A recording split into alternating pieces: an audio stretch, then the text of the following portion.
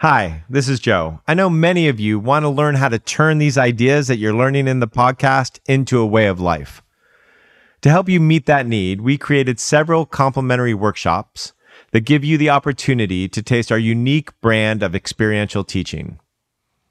To reserve your spot, visit view.life/explore or click the link in the show notes. I think it's most dangerous if someone's like, okay, I should be good with other people's anger. You shouldn't. You either are or you're not. And if you're not, take care of yourself. And if you are, great, lean in. Just worry about loving your own anger, and all the rest of it will take care of itself. Welcome to The Art of Accomplishment, where we explore how deepening connection with ourselves and others leads to creating the life we want with enjoyment and ease. I'm Brett Kistler, here today with my co-host, Joe Hudson. It may be that the most misunderstood and hated emotion in our society is anger. At some point in probably everyone's life, words spoken in anger have cut us deep to the bone. Actions taken from a place of rage have broken relationships and door hinges and turned families and societies against themselves. But where would we be without our anger? And how can anger point to what we and others love and care deeply about? What does anger look like when we allow ourselves to feel it fully and cleanly? Welcome to our series on emotions and the wisdom behind them. How are you doing today, Joe? I'm doing well. It's a rainy spring day in Sonoma County. So, Joe, what makes us so afraid of anger? I think a lot of us have suffered abuse through anger, right? And I think a lot of us have abused other people through anger. There's a time in development where you get so angry that you lose control. You do something that you don't want to do. You say something that you don't want to say. And that often hurts other people. And often we are taught pretty early on that getting angry can get you what you want or can oppress you. If it's a power over dynamic, one person's oppressed and one person is apparently getting what they want. And so no matter which side you're on that, there's a certain amount of shame that goes along with it. You can't feel completely 100% good with having oppressed somebody, and you can't feel completely 100% good at being oppressed. And so for all those reasons, anger, this, what I would call this very beautiful, amazing energy, gets tabooed, it gets hated, people are scared of it, and then it becomes this weapon and this villain. And then the whole society kind of points towards that anger is like an out of controlledness or something. And they're not making the distinction between the emotion of anger and somebody using anger at somebody, using anger to manipulate. So what is that distinction then between feeling anger in a way that's not meant to manipulate or control? It's going and getting angry, say, out in the woods. It would be a kind of a simplified example of it.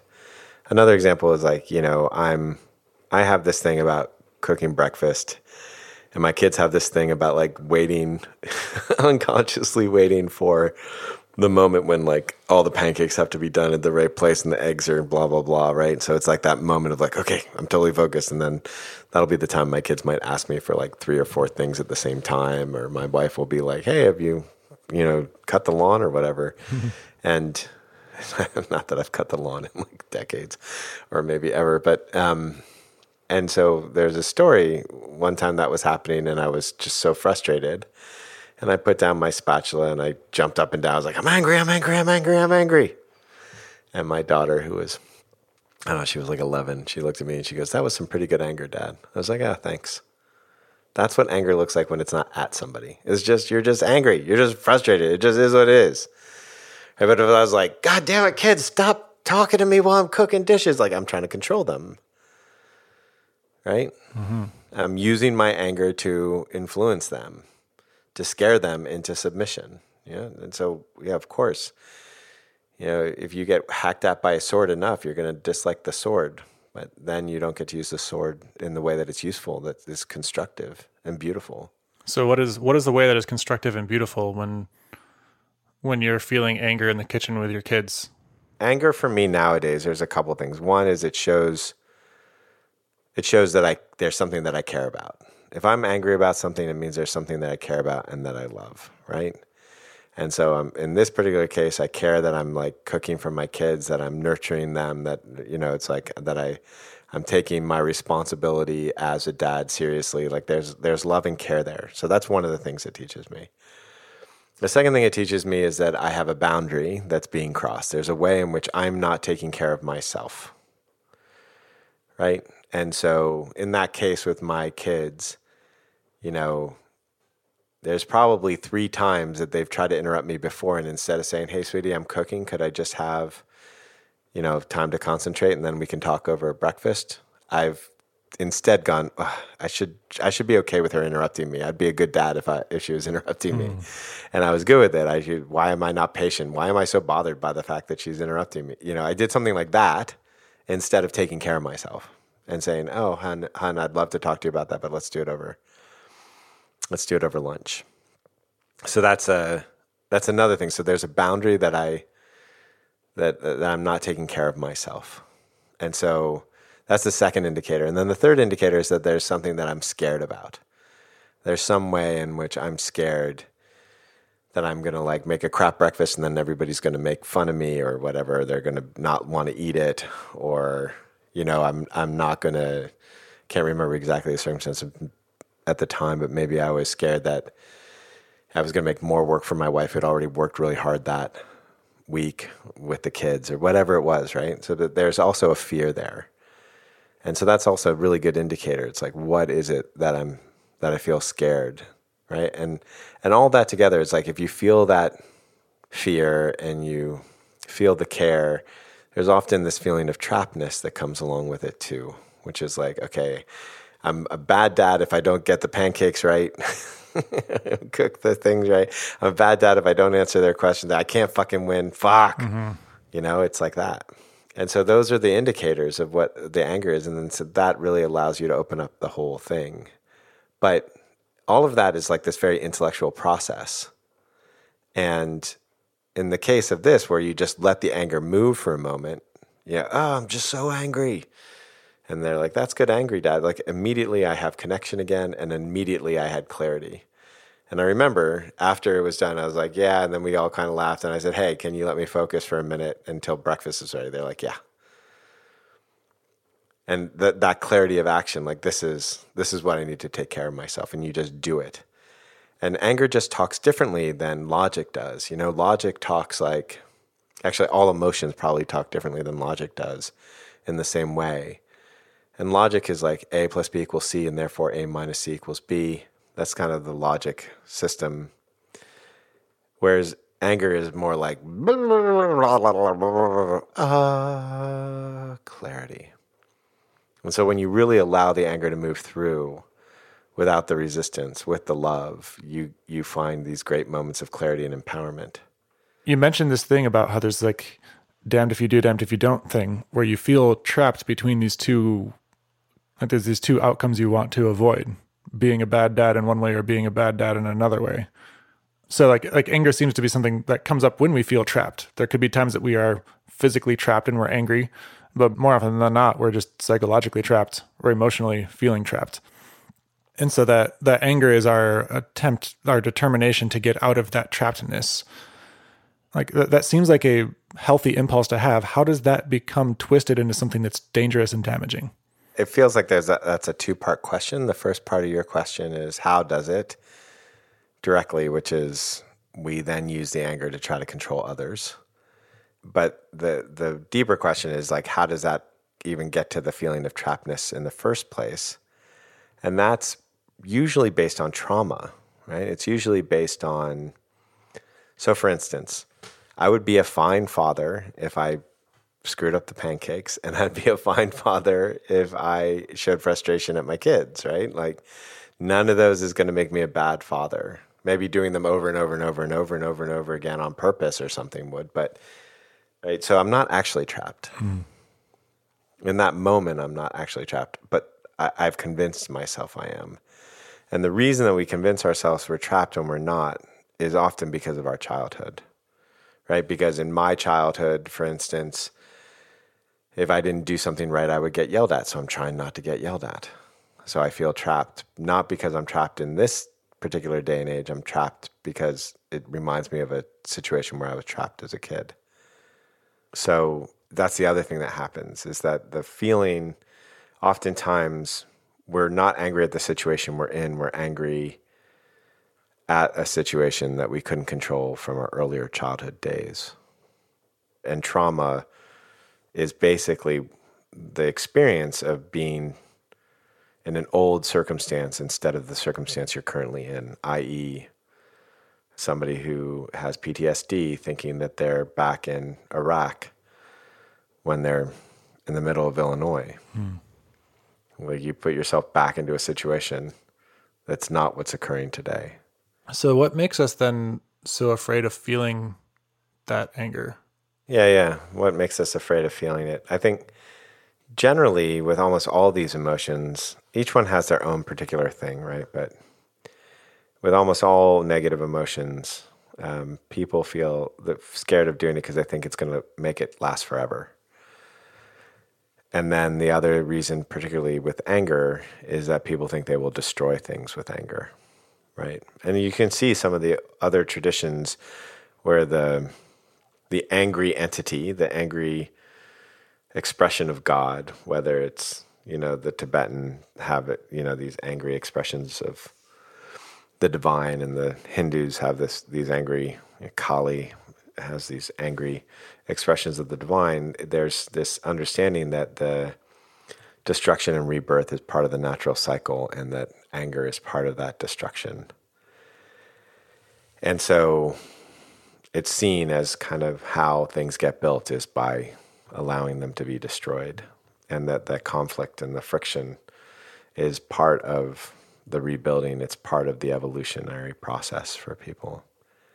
And the anger felt, when we get scared that we're angry, is that we're going to destroy it, we're going to hurt somebody, we're going to end a relationship, we're not going to be loved anymore. Mm-hmm. That's the fear.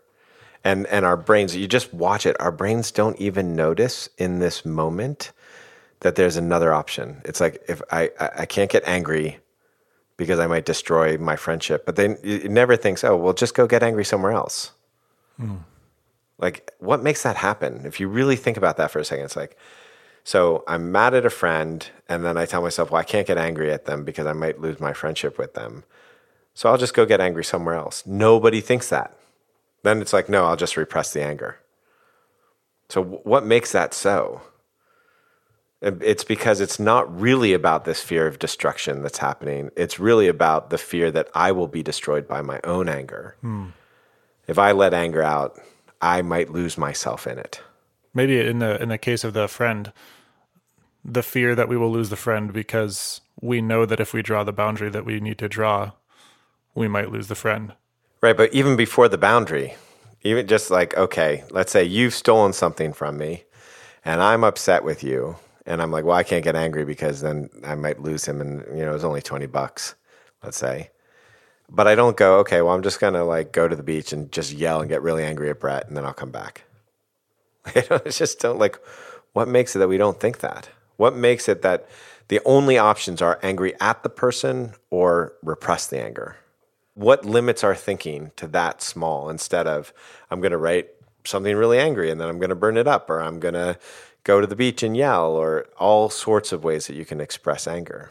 What makes it that we just don't even think to do any of those things? Yeah, well, something that comes up for me is so many of us are never really alone in the woods or alone on the beach, or so rarely. In fact, the time that we might be alone might be when we're driving, which might explain how so much road rage tends to come out when people feel alone, but they're actually interacting with others between metal and glass. And that's a moment where a rare moment where they can process their anger without scaring everybody around them or being judged. Yeah, as a matter of fact, I have a lot of my clients, and they're like, I don't have a safe place to be angry. I'm like, get in your car, do it on your commute. I had this one executive that I worked with, and she, when we first started working together, she very much felt, like a victim, like she didn't have control over this big bureaucracy. I was like, look, here's the homework. Just get angry every night on your commute. Every night, just get pissed at everything that happened that you want to get pissed at.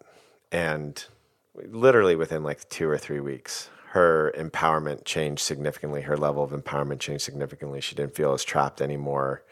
And I would say like a kind of a low level depression started changing for her into much more empowerment. And I've seen that dozens of times. And yeah, maybe if a car is the only place you've got, do the car. If, one executive I worked with the other day went to the beach, went right up to the ocean and yelled at the ocean. Nobody could hear, in San Francisco. There's always a way to do it. And there's always a reason not to, because our brain will find any way that it can to not be angry.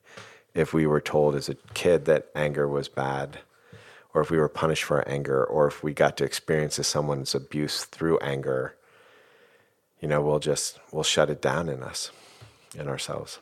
And we'll suffer depression because of it.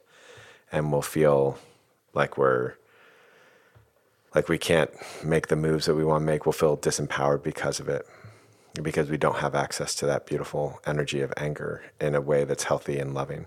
What if somebody has just a lot of anger built up and the drive home on a commute isn't enough to release all of it, so it's just opened the floodgates, and the moment they get home, they're still angry and take it out on their family? Keep driving. Keep driving. There's no... find a different way. Like, walk in the door, go, oh shit, I'm still angry. Hey guys, look, I'm really angry right now. I don't want to take it out on any of you. I'm going to go drive and yell for a couple, 20 minutes and I'll be back. Right? I can't imagine a husband or a wife going, no, no, I need you to help cook. They're going to be like, great, please don't get angry at us. Thank you. I don't know. I could imagine that. I could also imagine somebody seeing somebody being like, I'm angry and I need to go drive, think that they're being abandoned by that and try to stop it. Yeah, I think I need to go drive or I'll be back in 20 minutes, I think is a huge difference between the abandonment or non-abandonment. What I notice is that when somebody's removing their love as a form of punishment, they don't give you a timeline. Oh, right. Yeah. Like, hey, Brett, I just can't be around you. Goodbye.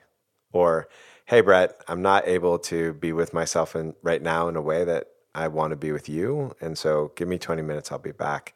Let's start the conversation again. Hugely different things. Yeah, it's true. What do you think the repercussions of having an episode on anger are? Can you? Yeah, repercussions of having an episode on anger is, people might feel permission to just start abusing people in their lives with their anger under the guise of, I'm just moving my anger. Right. Yeah. So for sure, we're not recommending anywhere that someone gets angry at another person. I think that's part of the shame cycle. That's part of the blame cycle. And it'll only make the anger more stuck. So, but I think the real repercussion of an anger episode, or I think one of the real repercussions is there's a series of people out there who've really been hurt by another person's anger. And they are going to be upset that anybody is saying that anger could be a beautiful and good thing. And most likely because they've been hurt so bad by anger that they're not going to be aggressive about it. They'll be passive aggressive about it. And so the most likely thing that we'll get is, a series of subtle passive aggressive attacks, built under like, I don't feel safe with this episode, or, some way of demeaning the conversation through a passive aggression. I think that's like the most likely scenario for an episode on anger. Or perhaps somebody blaming the episode on anger for somebody listening to it and then taking anger out on them. Yeah, that could happen as well. Yeah. Yeah. And again, we're not recommending anybody take anger out at anybody. Right. That's just resisted anger. It's like we're talking about loving your anger. We're talking about letting it move, letting it get out. We're talking about learning to have anger unresisted instead of being lost in your anger.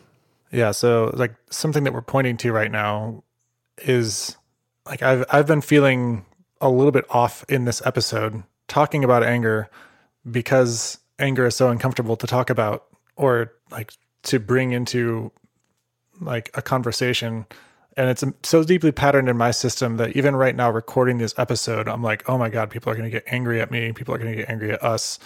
They're going to take it out on us. It's actually been blocking my clarity and my wonder in this conversation. Yeah. Which is a really just interesting observation for myself. Yeah.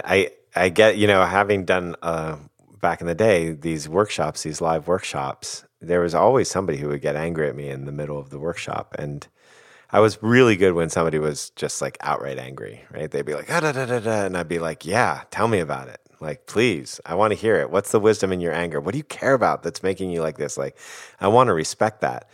And they'd get angry, and then they would see that they were met and like it would all be done. But the ones that trapped me, especially early on, were the passive aggressive ones, the ones where the aggression was done through the idea of safety, or, we didn't make introductions and so I don't feel safe. And, it was that way. And it was hard for me to learn how to deal with that because there was just kind of this subtle attack that wasn't being acknowledged as an attack.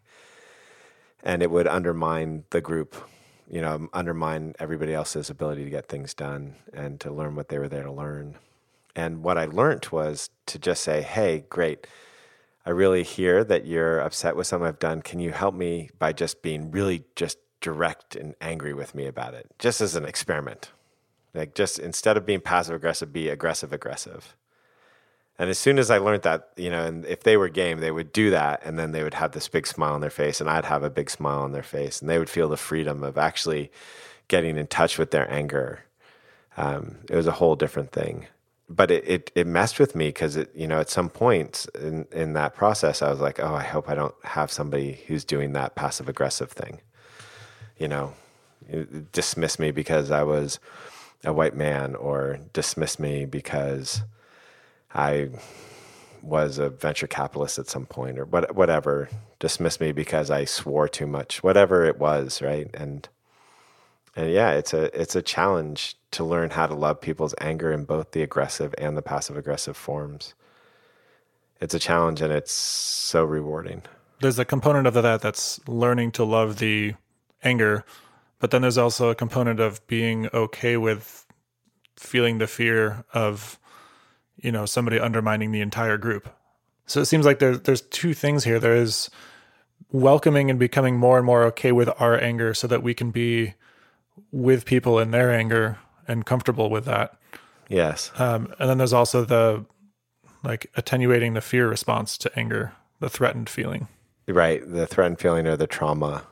And that can take time, and be patient with yourself and draw good boundaries. I think it's most dangerous if someone's like, okay, I should be good with other people's anger. You shouldn't. You either are or you're not. And if you're not, take care of yourself. And if you are, great, lean in. Yeah. Just worry about loving your own anger, and all the rest of it will take care of itself. Yeah, it seems like the shoulding oneself to be okay with someone else's anger could easily put you in a position where you're putting yourself in a position to receive more anger than your nervous system can handle. Correct. That's right. Which will then make you respond in ways that you didn't want to respond. Correct. Yeah. If your system goes into freeze, if you are unable to maintain love, draw a boundary, remove yourself, and learn to love your own anger, and it'll all work out. But there's no rush in any of this. It's not your job to love anybody's anger. It's your job to love yourself, all the aspects of you.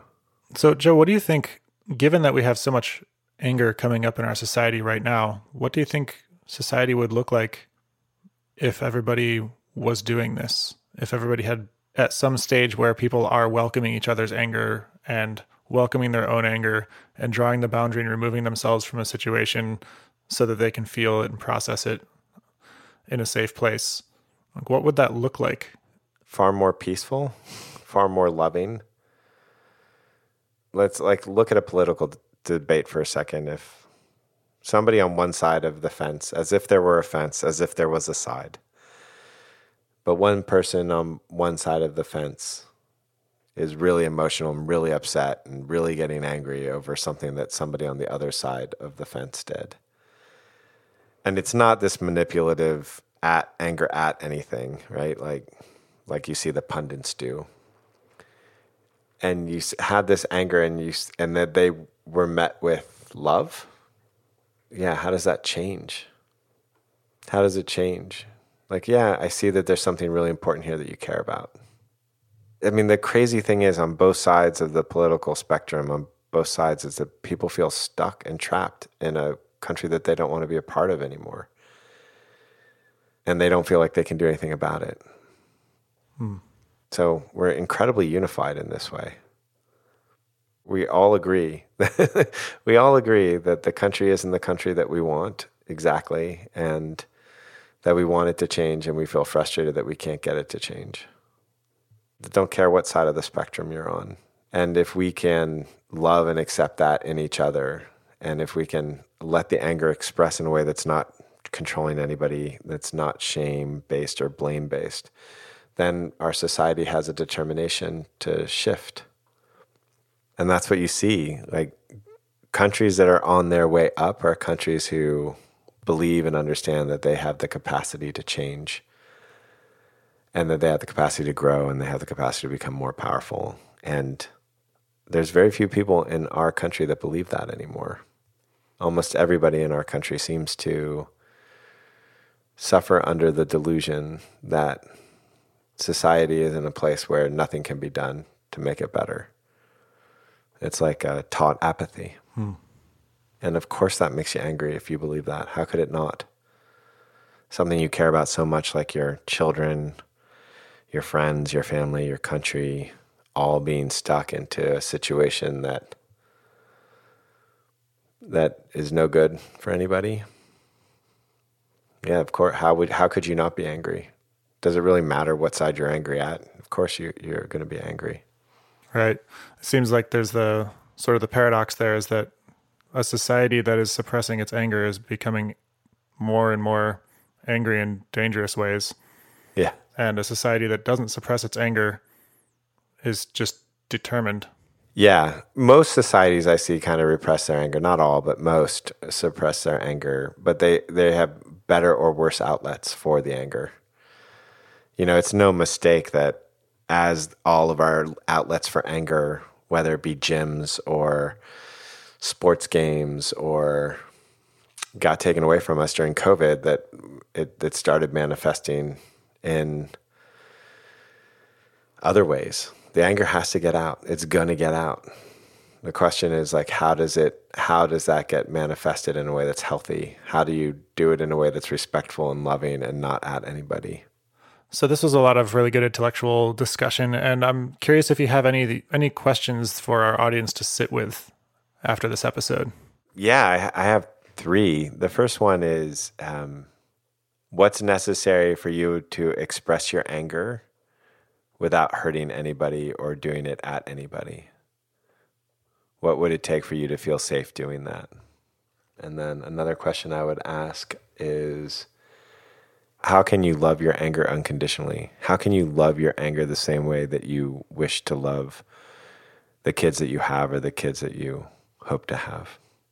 And the last question I would put out is, what would it take for you to never get angry at somebody again, and to allow yourself to be angry whenever you were?